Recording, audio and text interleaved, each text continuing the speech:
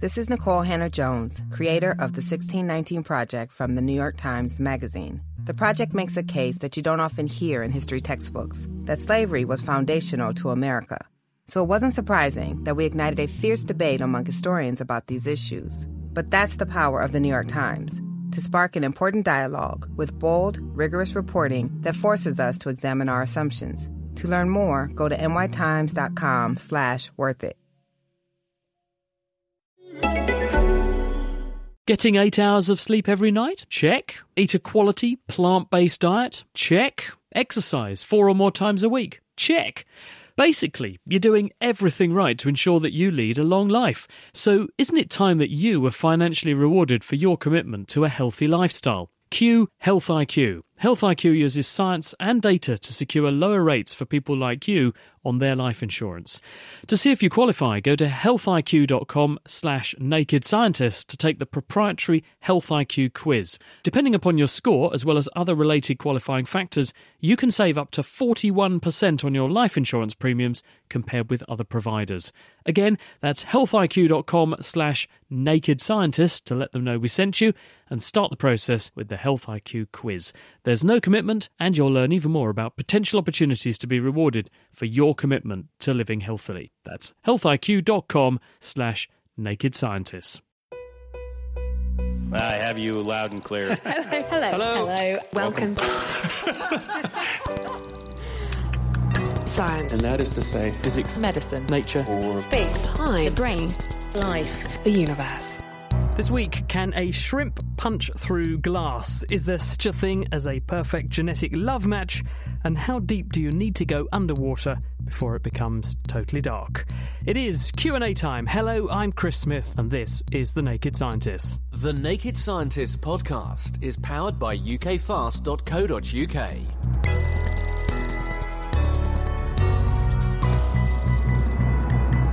Well, here are the panel of people who are going to answer the questions for you this week. Kate Feller's a postdoctoral researcher. She's in the Department of Physiology and Neuroscience at Cambridge University, where she studies the eyes of mantis shrimps. How about that?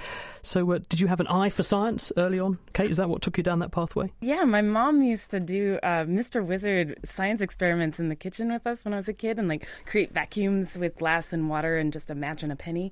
And then I also had my own little, toy microscope as a child, like the one that you have to use a mirror to light up, and I would stick stuff under that all the time. And I had a microscope, so it's amazing, isn't it, what you can do these days to stimulate the young mind. Yeah, you can even get microscope adapters for your phone now to actually turn it into a microscope. Thank you, Kate. Also with us, Phillip Broadwith. He's a science journalist at the Royal Society of Chemistry. So did you have a chemistry set then, Phillip? Is that what took you down that route? I didn't actually ever have one. My sister did, and I did some of the stuff with her. But I think the thing that really got me going with science is I grew up on a farm, and I was always out with my dad, fixing bits and bobs, like welding or fixing the tractor or whatever. And that involves a lot of problem solving and, just fixing stuff with the stuff that you have to hand. So I think that's probably where a lot of it came from. So you didn't become a farmer then? No, I was actively discouraged. I won't ask why. Sitting next to Phillip is Patrick Short, who's a geneticist, and he actually works on inherited diseases. So why is DNA called DNA, Patrick? Well, it's an acronym. You're supposed to say dunno. Dunno. No, I'm just kidding. What do you work on?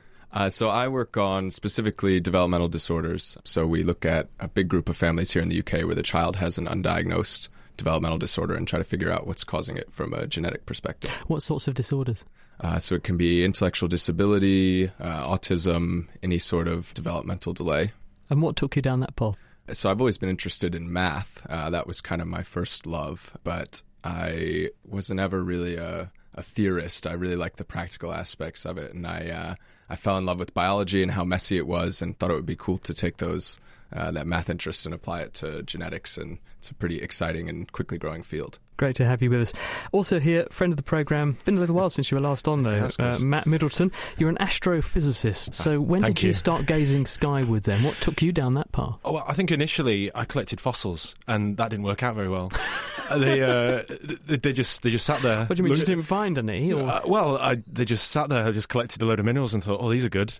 So I got into science, and I thought, no, okay. I watched a load of sci-fi in the 80s and 90s. I mean, who didn't watch Star Trek Next Generation? And looked at Patrick Stewart and went, yeah, yeah, I want a piece of that. And then that was it. I just got into astronomy. It's like, why not? It's amazing. And now you study black holes. I do study black holes. Yeah. There you go. Great to have you with us. Thanks, Chris. That's Matt Middleton. Let's kick off with this wonderful question. Hello, my name is Anya Joseph and I am in Year 5. Why do I see the clouds moving? Do I see the clouds moving because of the spinning of Earth or due to wind? Nice, easy one to get us started with. Who would like to take that? Philip, that sounds like something a bit chemical, a bit atmospheric. Why do we see the clouds moving in the sky? What's going on? Yeah, well, I'd say, Anya, there's a little bit of both of those things happening. So the spin of the Earth does have an effect, but the biggest effect is probably the wind. But the interesting thing is that the wind at high altitude where the clouds are can be totally different to the wind at the surface where you're standing, which is why you might sometimes see the clouds going one way and feel the wind blowing the other way. But everything's spinning in the universe, isn't it, Matt? Pretty much everything is spinning. Well, yeah, I mean, angular momentum is everywhere. I mean, look at the formation of the solar system. It formed a big ball of gas and dust, and it was rotating, and that's why the planets now rotate. Well, that's where I was going with that point, that the Earth is turning. But why is the Earth turning, as are the other planets in our solar system? It's because they had spin to start with. It's absolutely. They formed from a protoplanetary disk, so that it was rotating, and it was collapsing down and condensing, and angular momentum is a conserved quantity, so the final product was also spinning because it couldn't get rid of that energy, couldn't get rid of that rotation. So absolutely, this is why they're spinning. I was watching a stunning documentary on the channel BBC 4 the other day about the Voyagers, because they're 40. It's 40 years since the Voyager probes were launched. And one of the commentators on that programme pointed out that actually they're making a 250 million year orbit of the galaxy. And when you think of it like that, they're actually circuiting all the way around the galaxy, around the central black hole in our galaxy every 250 million years. I think he said 250 million. Something like that. It's an incredible number. An incredible distance, isn't it? Well, thank you for that. So basically, coming back to Anya's question, it's the Earth is spinning, therefore the air is moving, and the air is also moving in random directions because there's additional air movements from input from the sun and so on, Philip. Yeah, so the wind comes from the sun heats up the land, and over the water you get convection, which is air heats up, it gets lighter, it moves up, but then you have to have more cold air coming in underneath to replace it. So that starts the whole thing moving, and that's where the kind of wind comes from. But wind's really important because it picks up moisture, which is where the clouds come from. The whole atmospheric chemistry and physics of that system is important, but also intriguing. Philip, thank you very much.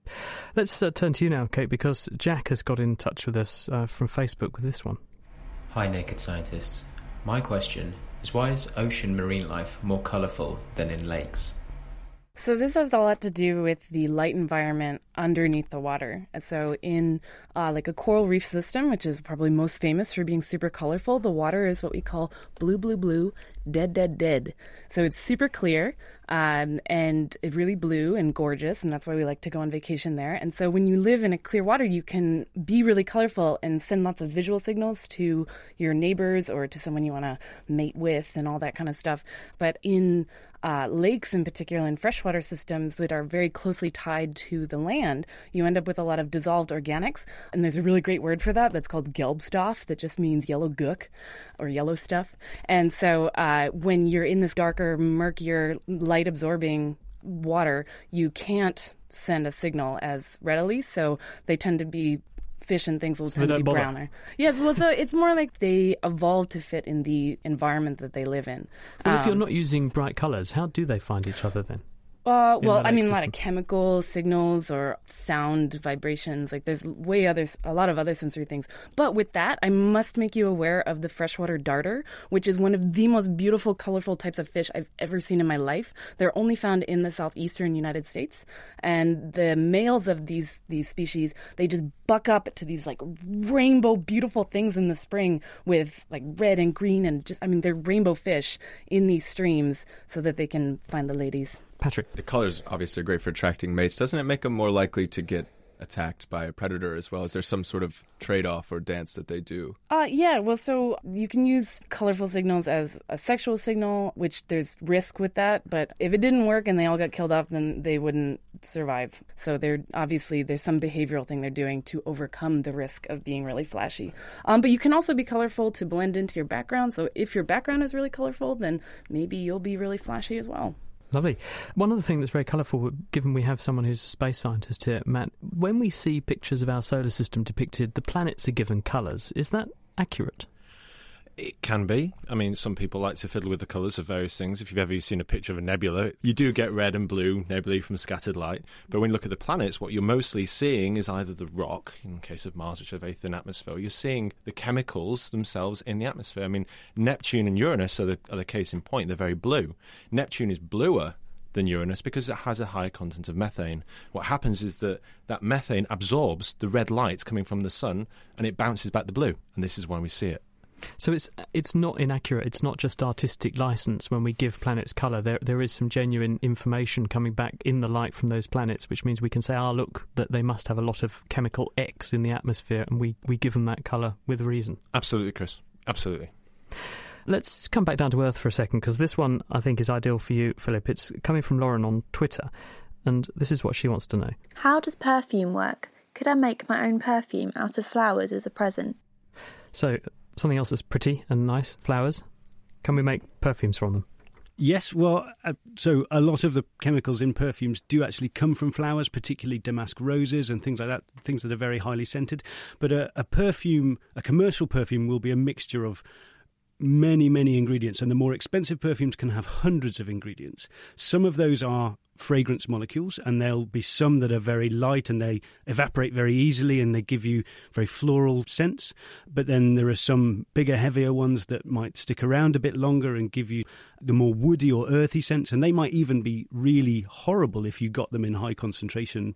But in the small concentrations that you find in perfume, they just add to that sense, and that's all part of, I mean, our sense of smell is insanely complicated, and when you're not really smelling individual molecules, you're smelling an ensemble effect of all the molecules in there. But the other thing that there is in a commercial perfume is that there are things that will either help the molecules to stick to your skin a bit more, so that they released over time, or they're to stabilise it in where it's in the bottle so it doesn't go off. If you make your own, which is perfectly possible, you can extract the scent compounds from the flower's petals, which is where they're most concentrated, using either hot water or sometimes oils or coconut oil or something like that.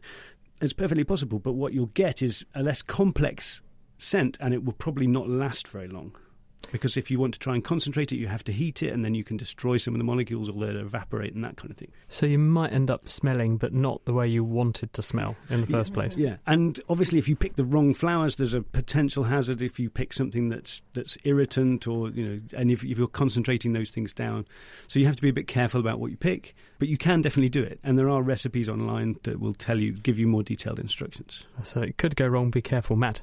Yeah, so I'm basing this on an episode of Futurama, so you can see where I source a lot of my information from. Isn't there like some horrible thing from a whale which is supposed to provide a base for some of these things, right? Yeah, it's called ambergris. It's basically whale vomit. It sometimes gets washed up on the beach and people find it, and it's worth a phenomenal amount of money. So you can a couple of kilos and it might be worth hundreds of thousands of pounds. We're going to the beach now, Chris, right? Yeah. And it really stinks. Does it? Have you found some? No, I've never found it. But by all reports, if you get it in the pure form and in that kind of concentrated, it really, really reeks. But in small amounts in the perfumes, it smells. It adds. It's like musks from yaks and stuff. They really reek if you get them concentrated.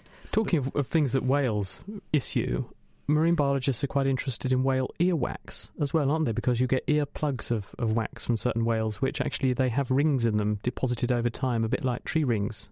Do you know about this, Kate? And I have not heard about this. Effectively, it's locking away a chemical profile of what's going on in the whale over time. So if you find one of these earplugs from a whale, actually it may record the entire whale's lifetime exposure to various things and what its hormones are doing at various times, written into this plug of earwax. Super cool. I wonder how much that's worth. Well, it's worth a fortune to the scientists who want to study it. Patrick, here's a question for you from Katie. Can I change my DNA? What do you think about that one? Yeah, I mean, 10 years ago, the answer probably would have been absolutely not. But in the last 5 years or so, there's been an amazing revolution in genome editing technology. So just a month or two ago, the first FDA drug was approved to treat a pretty rare form of blood cancer. And the way that it worked is actually by taking blood out of the patient editing the DNA of the immune cells so that they would target the cancer specifically, and then putting them back into the patient to target it.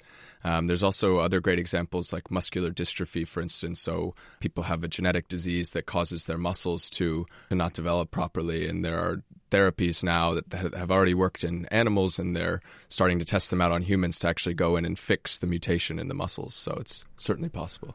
Would you do this at the moment, though? Because there's been a lot of fanfare about the whole idea of going in and rewriting bits of DNA. But in the examples you've given, one of them, Kymriah, the drug that Novartis have this year got licensed, that involves taking cells out of the body and changing them so that you know that when you put the cells back into the body, you've got a reasonable degree of confidence that you've done something right and you're not introducing something you shouldn't. In the case of muscular dystrophy, the treatments there are a temporary, like sticking plaster. They're not physically rewriting that person's DNA, are they? But now we've got tools being developed in laboratories, things like CRISPR, where people could physically go into your body and reprogram the DNA in your cells, which is, I think that's a bit different than the two examples you've discussed. Yeah, so I definitely wouldn't try it at home. And there are some people on the internet who will talk about biohacking, editing your own DNA. Certainly not safe, and it probably doesn't do anything at this point. Well, someone sent me a video to look at that she's making a documentary. She may have released it now, but it was a chap who literally was doing this gene editing on himself at home in California, and I was quite shocked, to be honest. I mean, he was just injecting himself with this stuff, saying, there you go, I am rewriting the DNA in my muscles. It sounds terrifyingly dangerous to me. Yeah, and I think it's pretty much snake oil. I think the most likely thing that's going to happen to him is he'll accidentally hurt himself. You have billions of cells in your body, and you've got to go in. If you want to change the DNA in all of them, you've got to have some way to deliver this CRISPR enzyme to every cell in your body. So I think the more likely thing is that actually we'll start editing embryos. So families that want to make sure their child doesn't have a severe disease will use this technology to go in and edit it when it's just a couple of cells and not when you're already a full-blown organism. Phil? Presumably much easier to do that when you've only got a couple of cells to change, and then it gets carried through as the thing develops, right? Yeah, absolutely. So it's a little bit of a difficult subject to research because it's ethically difficult to get access to live embryos, but there are some with severe genetic diseases that labs are working on to actually see if they can correct it. So you might be able to have a successful pregnancy after correcting like beta thalassemia or one of these diseases. So just to summarise then, the bottom line is we can change DNA. People probably are changing DNA, and there are circumstances where it's appropriate to do so. But at this stage, it's very early in the process. It's probably a step too far because you may well do yourself harm, and it's probably better not to do this except in the right circumstances, which is a reasonable summary. Thank you very much, Patrick. Now, Matt, here's a question from Caitlin for you to have a stab at. You have binary systems in space, but I'd like to know, are there ever trinary systems? Can you first of all define for us, Matt, what Caitlin means by binary system? Absolutely, Chris. And Caitlin, thank you for a lovely question. So a binary system is where you have two stars that are orbiting around a common centre of mass. The way to think of that is imagine you've got a friend, let's hope you all have a friend, and you hold their hands and you spin around. Right? You are basically pivoting around that common thing. It's not the greatest analogy, but if you imagine there are these two stars that are going around, orbiting around that common centre of mass. Now, can you get trinary systems or higher order systems? Absolutely you can. Absolutely. Most of the stars that we see, and if we look out on a clear night, they're going to be binary systems. There are lots of individual faint stars called red dwarfs, but we're not going to be able to see those. But it turns out that loads and loads and loads of these are also trinary systems. And in fact, you can also get quaternary, quinternary, etc., etc., etc. So just to get this right, you're saying when I look at the stars in the sky, I'm seeing not one source of that light, but that's actually a pair or maybe three or even four little stars twiddling around each other. So absolutely, and I'm going to blow your mind here, probably the most famous star that we look at, the pole star, that's a trinary system. Oh, goodness. Kate? Oh, what's the biggest system? Oh, well, I mean, you can extend it all the way to where you have star clusters, where you have thousands upon thousands upon thousands of stars that are all sort of interact in a gravitational way. So you can play that game endlessly. The problem is that the more you have, the more complicated those orbits become. In a trinary system, what you quite often find is you've got a binary. So you've got your two friends zipping around, and then you've got another star that's further around on a bigger orbit. And that's nice and stable and nice and easy. But the more stars you chuck in there, it becomes quite complicated and quite a messy thing. So what you'll find is that there's a lot of trinaries, fewer with 4 stars, fewer with 5, fewer with 6, etc., etc., etc. Just want to bring in Phil, but before I do, how do you know that this is the case? That where we used to think it was just a star, now we're calling it binary and trinary and quaternary systems. So there's this wonderful thing called the Hubble Space Telescope. Some of you may have heard of. I hope all of our listeners have. And it was actually able to resolve out these points of light. You can also look at how they move, so you can get an idea from looking at the light itself that tells you about some of the motion, and you can reveal, this is how they look for exoplanets, you can reveal, there must be another object in there somewhere. So as an astrophysicist, if you're looking at these kind of ternary systems, does the mathematics get exponentially harder the more stars you start to involve? That's quite an understatement. There are these people who work on n-body simulations, and those get extremely complicated. The most extreme version of these is where we have these simulations of the universe as it formed. So those are these incredible n-body simulations about dark matter and gas and supermassive black holes. So yeah, it gets ugly very, very quickly. Matt Middleton, thank you very much. So what we were trying to do with this paper is to demonstrate the ability to type using brain signals, anywhere between approximately 4 and approximately 8 words per minute, a factor of between 2 and 4 faster than what's been demonstrated before. Each month, the eLife podcast talks to some of the world's best scientists. Join me, Chris Smith, as I hear about breathtaking discoveries hot off the press. Find the eLife podcast on iTunes or listen and download for free from nakedscientist.com/elife.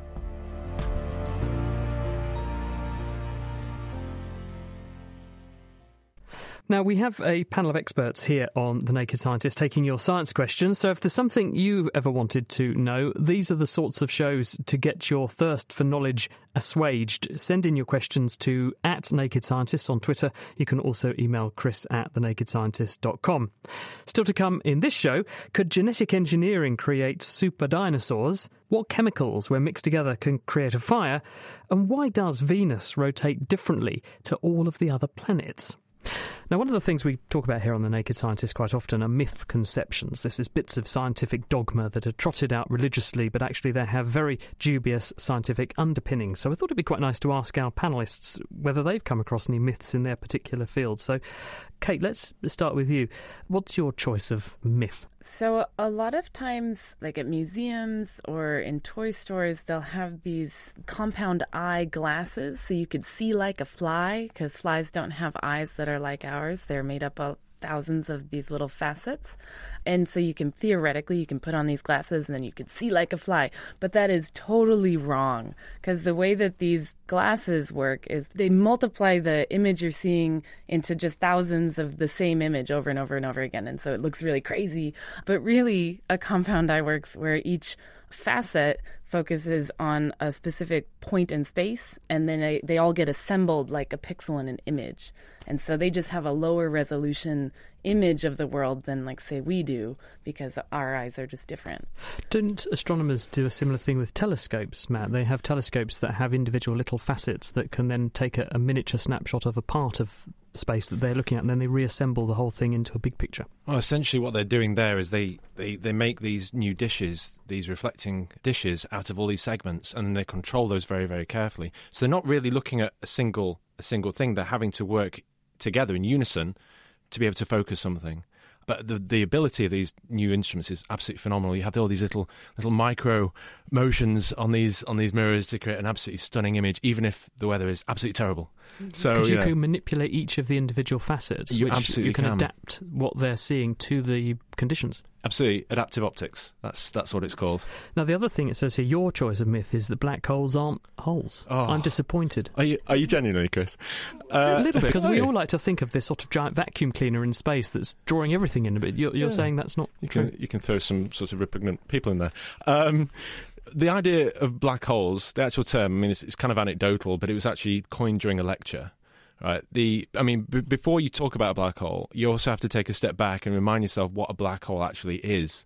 And most people who do anything with astronomy will say, okay, it's the end of a star's lifetime. A massive star's collapsed down. There's no more forces to prevent that core collapsing. So it's going to go all the way down. It's going to essentially go down to an infinitesimal point containing all the mass.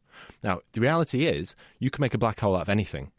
Okay, you can make a black hole out of a pen. You can make a black hole out of Chris, which I can highly recommend. Okay, all you have to do is compress him down incredibly small so that he actually sits inside what we call the event horizon. And when you go beyond the event horizon, not even light can escape from that body. Okay, so if you go near that event horizon, you won't necessarily be torn apart, depends on the size of the black hole, but you are going one way and one way only, and that's towards a singularity. Okay, and that is a point which is so small, we don't yet have an idea of how to describe it. We need something called quantum gravity. There is one caveat. If the black hole is spinning, you don't get a singularity, you have something called a ringularity. Okay? And there's these ideas that maybe we can manipulate those and create wormholes. And then maybe, Chris, you'll finally have your hole. But one thing that is often trotted out is that at the centre of galaxies like our Milky Way galaxy, there is a supermassive black hole, and people say it's about the size of, say, Neptune or something, and its influence, or maybe a bit bigger out to the size of where Neptune orbits, that kind of thing. So it's not literally a single point. There is something that's quite large sitting there. It has physical dimension. What people normally talk about is the size of the event horizon. We consider that to be the surface, when in reality it isn't. The definitions start blurring when we're talking about black holes. But that's normally what we discuss. We talk about the size of the event horizon. What's remarkable is that galaxies and the supermassive black holes grew together. Right, so something which is so small interacted with something which is billions and billions of times bigger. I think that's amazing. So it tells you the galaxy and the black hole had to know about each other, and that is phenomenal. Warps your mind as well as space-time, doesn't it? A little bit. Patrick, what's your choice of myth? So everybody knows about the risk of older mothers, having children. But I think the thing that's not talked about enough is the risk of older fathers. I think we have all these about egg freezing, and we have all these societal norms that tacitly punish women for having children when they're older, but actually the father's sperm is constantly multiplying, and every time it multiplies it makes mistakes and it introduces mutations, and so the older a father becomes, the more likely they are to have children with problems as well. Well, the Rolling Stones are doing all right, aren't they, with a combined age between them of 7 trillion years or so. I can't remember what it is now, but they're all pretty ancient. They're doing okay. Yeah, no, they're not doing too bad. It's about twice the risk or something from age 20 to 40 for men, and then it starts getting worse and worse after that, but it's just a roll of the dice every time. Matt, don't get us done for libel. Right.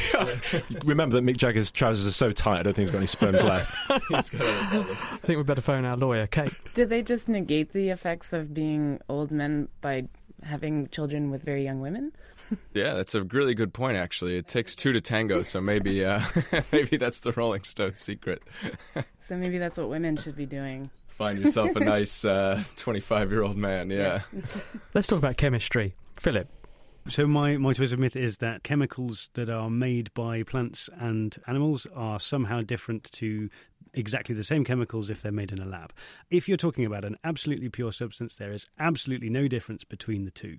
If you're talking about having like a real life thing, it's very difficult to get very pure things. So if you were thinking about a chemical that you've isolated from a plant or an animal versus one that you've synthesized in a lab and not purified very well, then there would be differences between them because there'd be differences in the impurities in those things. But the actual chemicals themselves, no difference at all. So when we talk about something being natural, actually it's just stuffed full of other stuff that we didn't know was in there, or we can't control the provenance of that. But something that comes out of a lab actually have a better chance, really, of controlling the provenance. So in fact, I'd rather have the lab version. Yeah, potentially. And that's the other flip side of that, is that people kind of have this perception that a natural chemical is somehow better for you than one from a lab. But, strychnine is a natural chemical, all lots of the cyanide, poison, all of the poisons are natural things. So that's also another myth.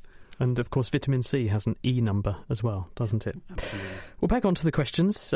Kate, there's one here for you, I would think. It's from Sam on Facebook. Hi naked scientists, is it true mantis shrimps can punch through glass? Can a mantis shrimp punch its way through glass? So I've heard this one a lot, and I have it on good authority from people that say they've experienced this, that this is possible. I personally have not experienced this in the decade I've been working with mantis shrimp.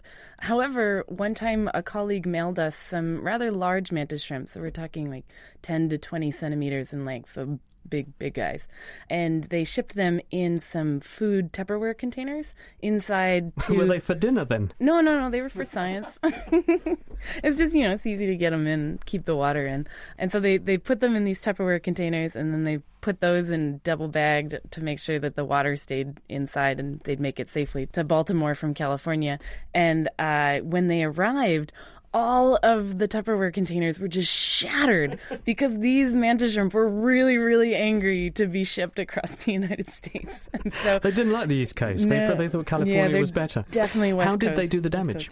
Every mantis shrimp is able to fire this appendage that's spring-loaded. It's called their raptorial appendage, and they can either punch stuff with it or they can stab. It's one of their pinchers, is it? No, it's actually a modified part of their mouth. Right.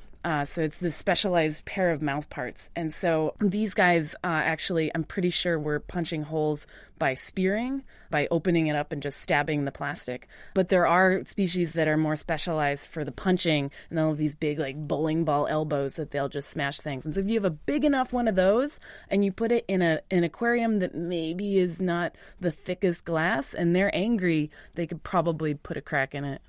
So note to marine biologists out there, when shipping your mantis shrimps, don't use Tupperware. Maybe use some other instrument instead.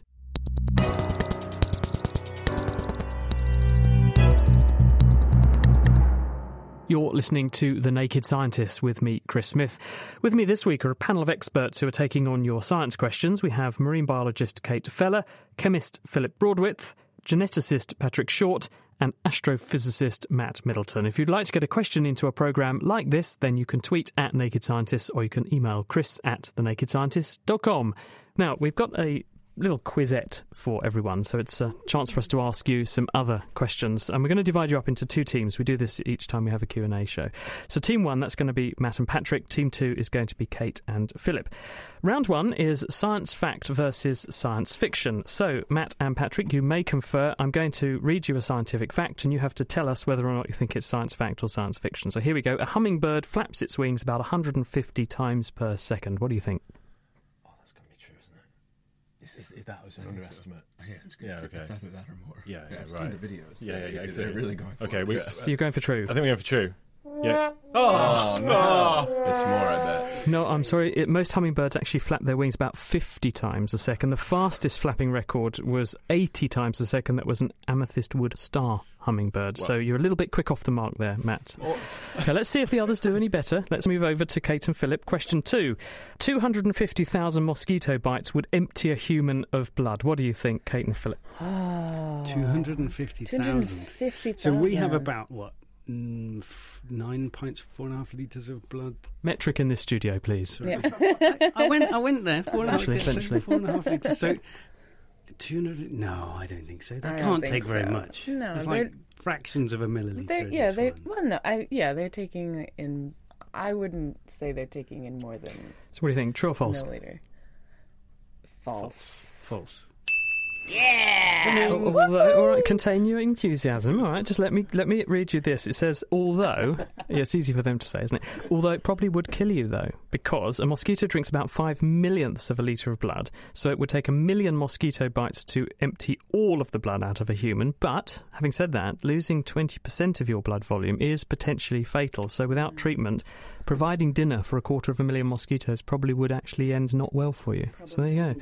We're on to the next round. What is bigger? Back to Matt and Patrick. Which is larger, the number of moons around Jupiter or the number of pencils you could make from the carbon in a human body?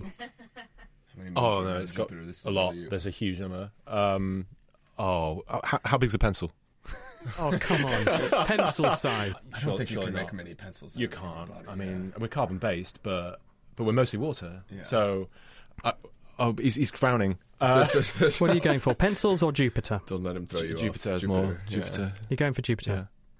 Oh, come on. It's just your day. How small is pencils? Now, Jupiter's got 67 moons in orbit, as far as we know. Your body's 20% carbon. That's actually 15 kilos of carbon atoms in the average person. A pencil weighs a few grams, most of it being carbon, so you could make a few thousand pencils at least with the carbon atoms in the average person. Who's coming up with this? Me. Right, back to Kate and Phil, who are in the lead at the moment. Which is greater, the distance travelled by light in 1 second or the distance to the moon? Oh, it's so. I mean, light's pretty fast. So hang on, 1 light second. 1 light second. I really like light, so I want to go with that. Yeah. We're going for the moon or light?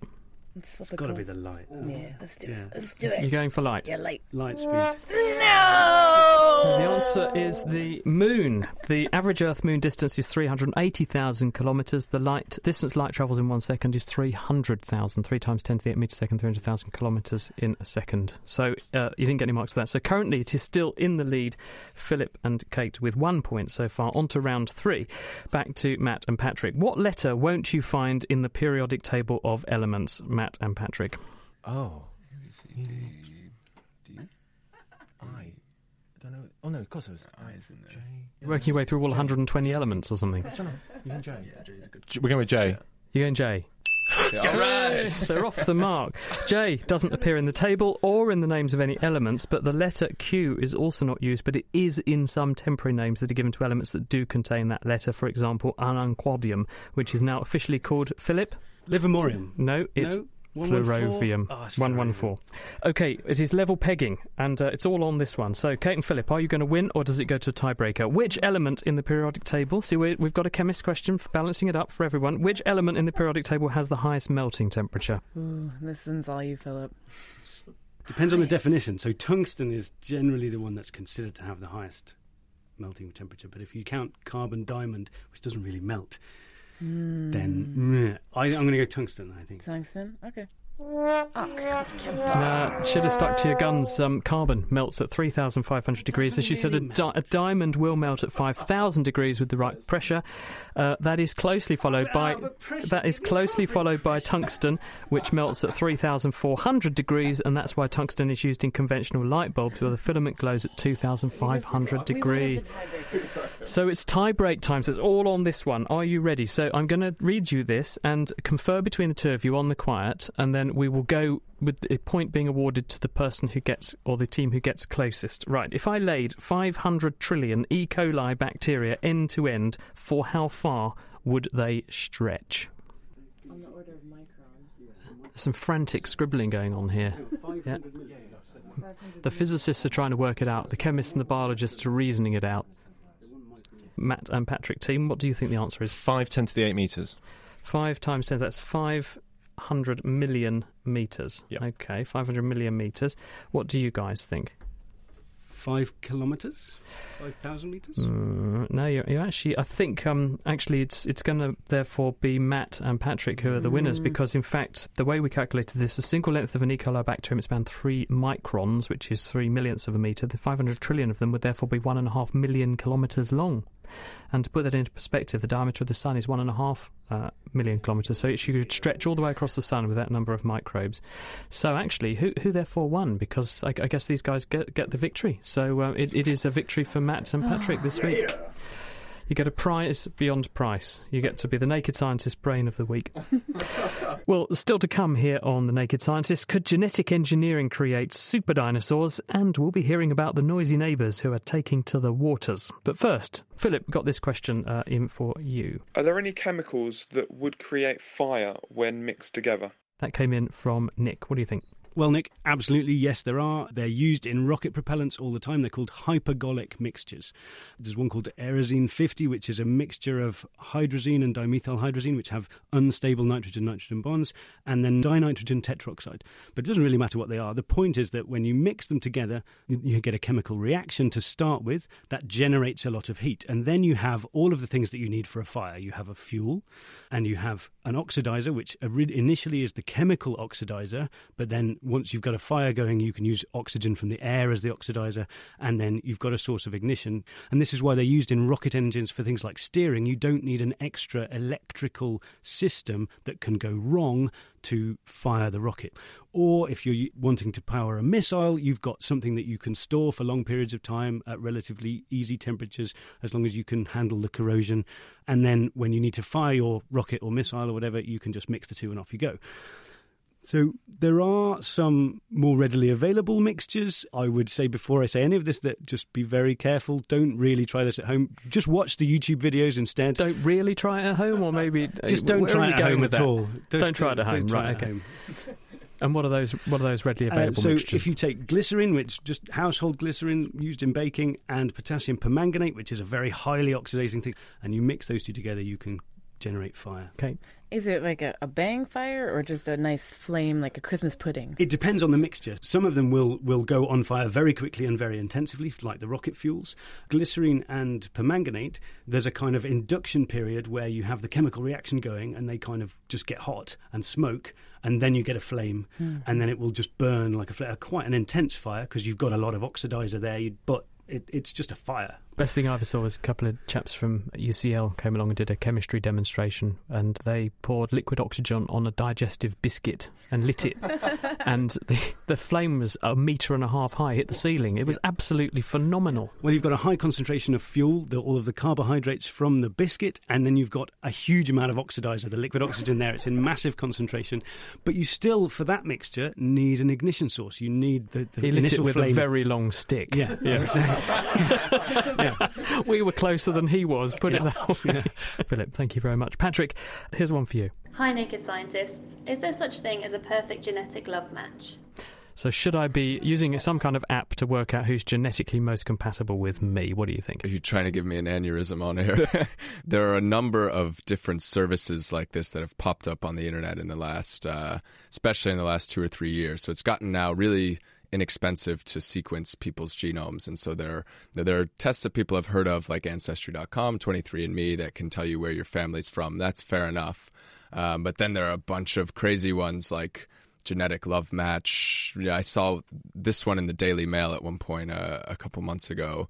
There's Will Your Child Be Good at Soccer, or genomics.net, and all of these are almost categorically snake oil. So I worry very much about this because I think it will give genetics a bad name and make it more difficult to do actual personalized medicine and these sorts of things in the future. Phil? There is a possibility of having preferred genetic things. So if you were a carrier for a particular genetic condition, you would be better matched with someone who doesn't carry that gene, so there's less chance of your offspring having those diseases. Yeah, you're absolutely right. So in that sense, there would be favourable genetic matches. Yeah, so there's some science around what's called the HLA, which is a part of your genome that controls the immune system, and there's some science around, are you going to have pheromonal attraction to this person, but to the degree that it's genetically predictable is very low. This is true in mice, isn't it? If you put mice together and you give them the choice of which mate they would like, they will seek out the one which is most genetically distinct and different to themselves compared with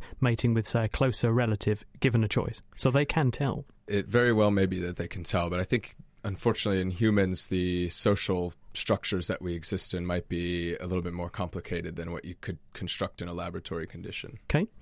Do you think do any of these genetics dating services offer a service for post-hoc dating? So, like, if you start dating someone and you really don't want that could get iffy, couldn't get it? too involved with somebody who you're genetically, like, both recessive carriers of something really bad, is that out there yet? Yeah, well, so I think carrier testing is a very legitimate thing, and I think that's one of the first things that will become mainstream because there is principled science behind it. But maybe you're onto something. It's a good way to kind of tell someone we have to break up because the app says that we're not a genetic love match, and it makes it easier for everybody. Gets you off the hook a little bit. Well, let's talk about something a little bit less controversial. Here's one for you to dive into, Matt. It was posted onto the Naked Scientist forum, which is nakedscientist.com/forum. How does the moon impact tides, especially when it comes to supermoons? Matt, what do you think? Okay, so great question. The moon and the earth interact through gravity, and it's what we call a tidal force. Clue's kind of name in the name. It's a tidal force. We're talking about tides. Now, because the earth is a crust, it's solid, at least on the outside, and then you've got all these oceans. Now, the moon can try and pull that crust, but it's not going to go anywhere. But the oceans, on the other hand, can, because they can slosh around. So what you find is there's a bulge of water which tracks the motion of the moon.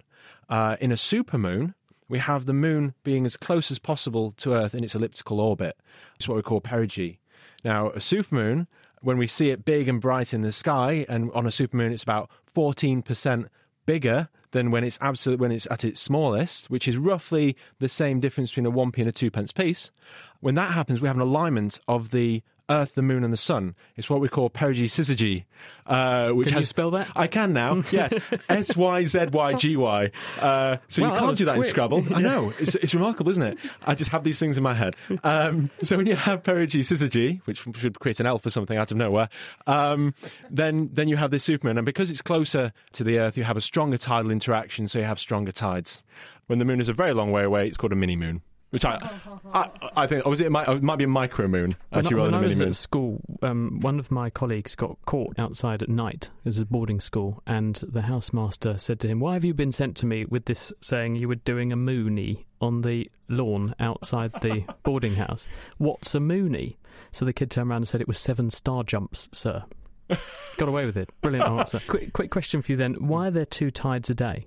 Because you've got the moon very close to the Earth, and I can see that that's going to pull a bulge of water on that side of the Earth facing the moon towards the moon. But then on the opposite side of the Earth, coming round 12 hours later, you've got a different tidal time. So why are we getting 2 tides a day? Absolutely. That's because essentially you're shielding the moon from the water, using the Earth essentially in the middle. So you'll end up with a bulge on that side as well. And obviously these things are going round, so you have 2 a day because they keep going round. Thanks for that, Matt.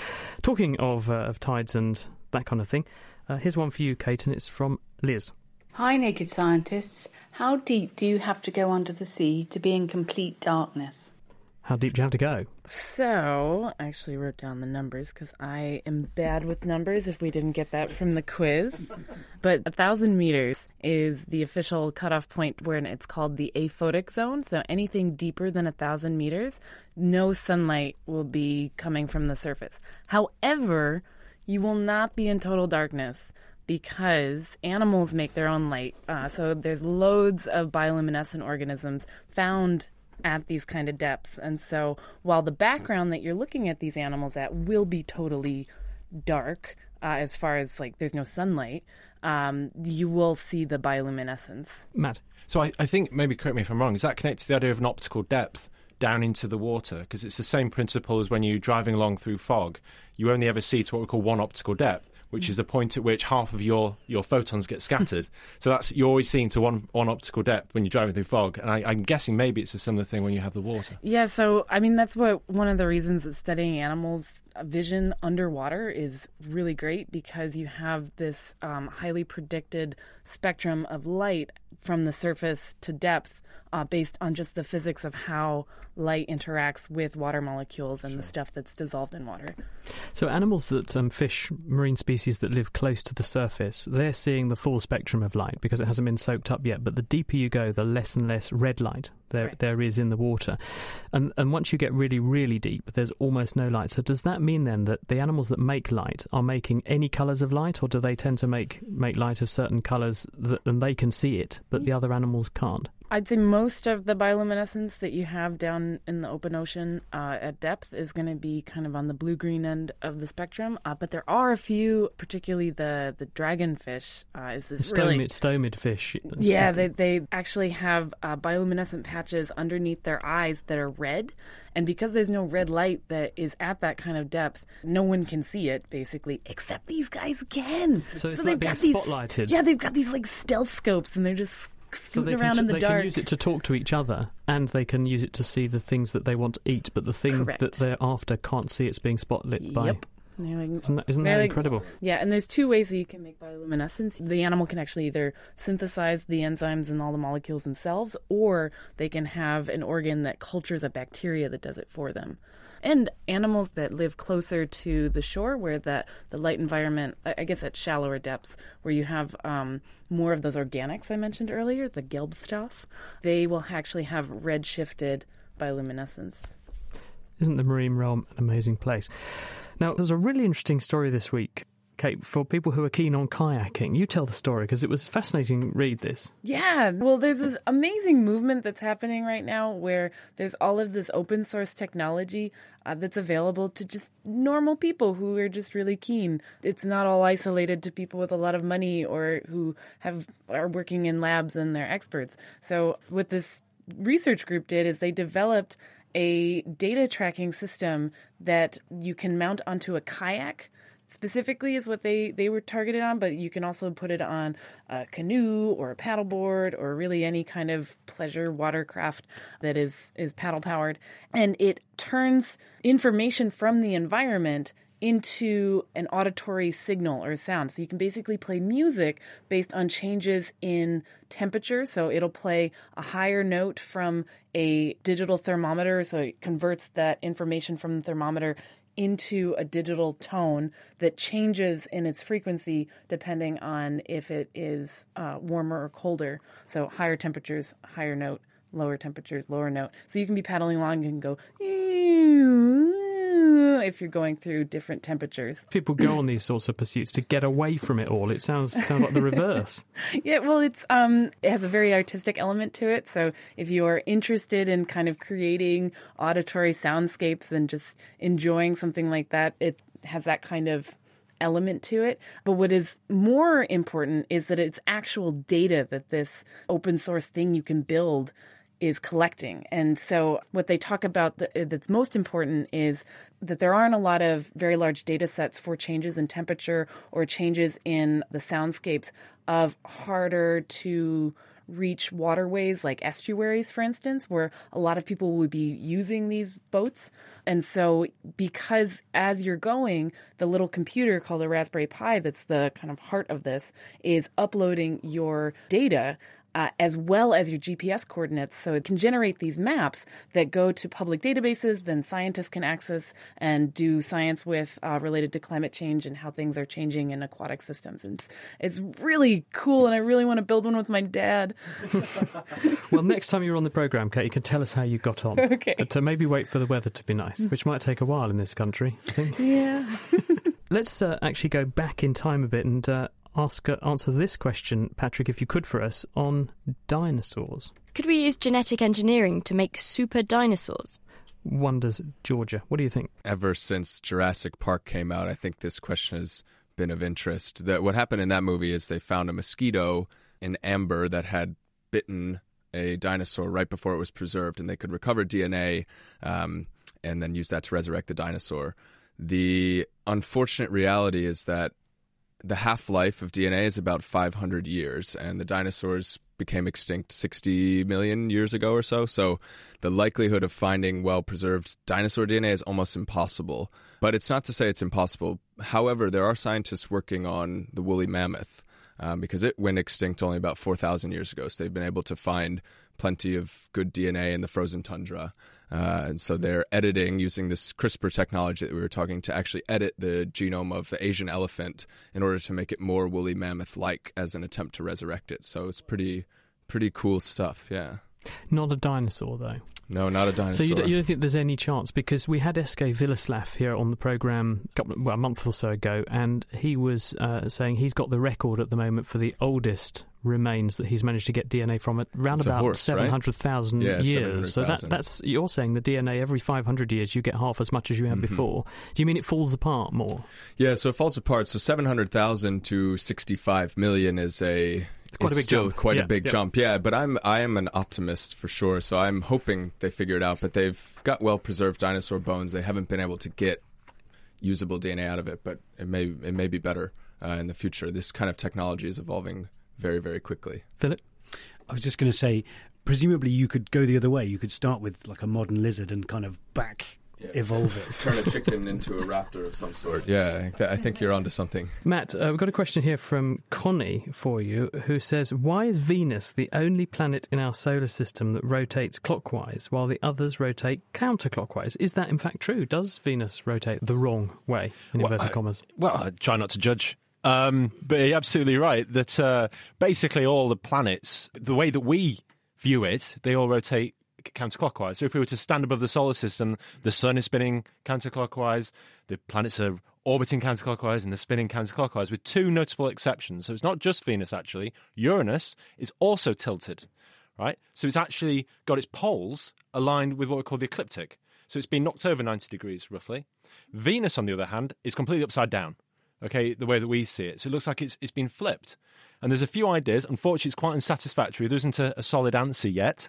But the idea is that maybe there was some sort of interaction in the early solar system. There was this thing called planetismals, which were flying around doing all sorts of things, interacting, bumping into stuff. It's possible there was some sort of collision in its lifetime that flipped it. So from Venus's perspective, everything's normal. It's not done anything. It's still spinning the right way. It's just had a bad experience, had a bad day. The other possibility is that, which people are investigating, is could it have actually slowed and then started spinning the other direction? And these are still unanswered questions. Would that be a bit like you can do the experiment with an egg? If you spin an egg, put your finger on and stop it, take your finger off, and because the innards of the egg have momentum, they can then make the egg spin. Is someone saying that Venus could have something similar to that going on? It's possible. I think they're mostly investigating the tidal interactions between the Sun and Venus, because Venus has got an incredibly dense atmosphere. Probably took an incredible amount of time. But interesting egg analogy. I'm sure there'll be some people who are listening and thinking, oh, that's my next research paper. Kate? What kind of experiments do you do to test these sort of things? Expensive ones. Expensive computationally? Or just like, coming from biology, I have no idea what... So really, what I would do in order to get to the answer, we have to really understand the early time during the solar system, and that's not an easy thing to do. Okay, there are still some sort of rocks flying around that we can look at. There's all these carbonaceous meteorites, all these things from very early on in the solar system. But really, we need to study things like Jupiter, believe it or not, because we need to understand what it's made of, because that tells us about how the early solar system evolved. Because there's some evidence to imply that Jupiter actually migrated from the outer solar system inwards, right? And which would mean it has actually a different chemical composition to what it would have if it was born in situ. So, we have to explore these things to understand how did the solar system develop. I mean, maybe that'll give us some answers, maybe it won't. What I know is it's not going to change the way Venus is spinning. Matt, thank you very much.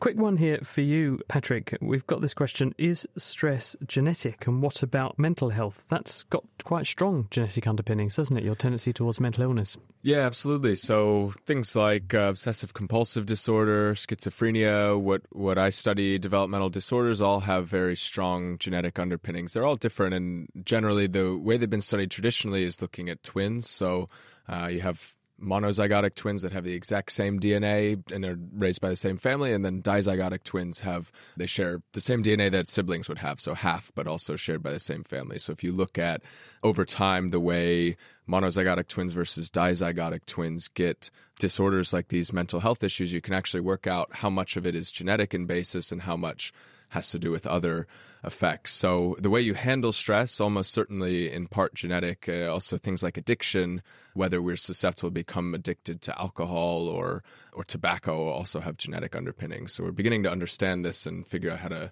alter it a lot better these days now that we can genome sequence hundreds of thousands of people.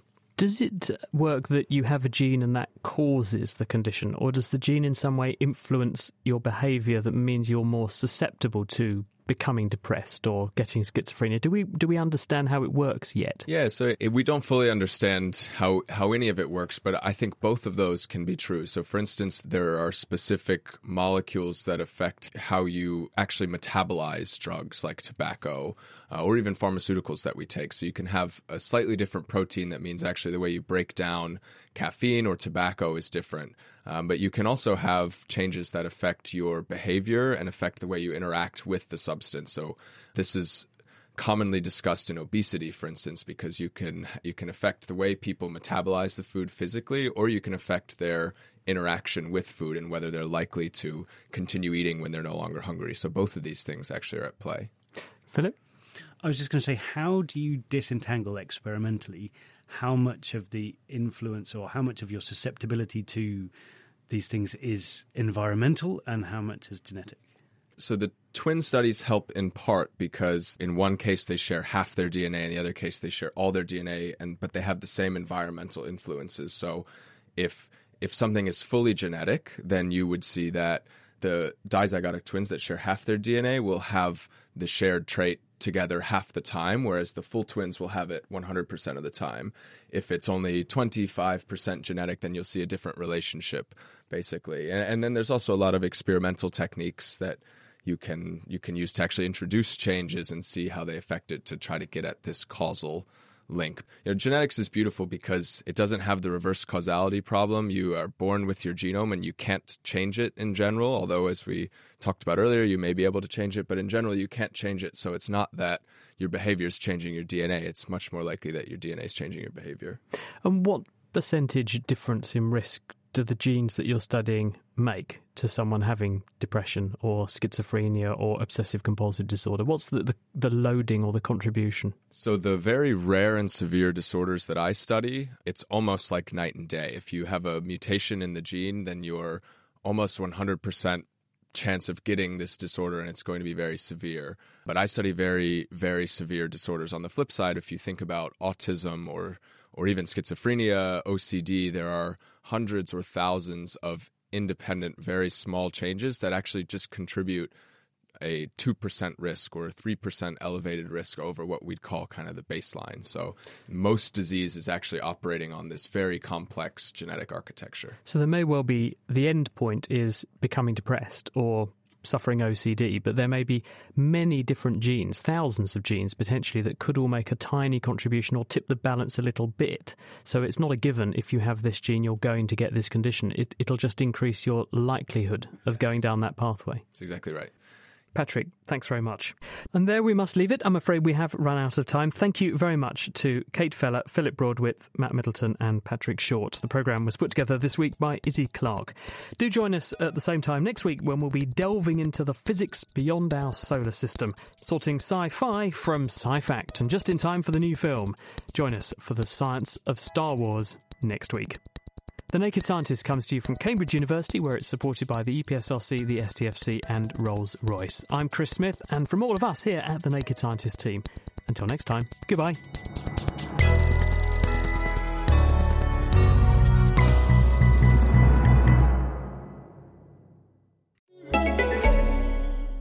This is Acast Recommends. Every week we pick one of our favorite shows, and this is one we think you're going to love. Today in Focus is the daily news podcast from The Guardian.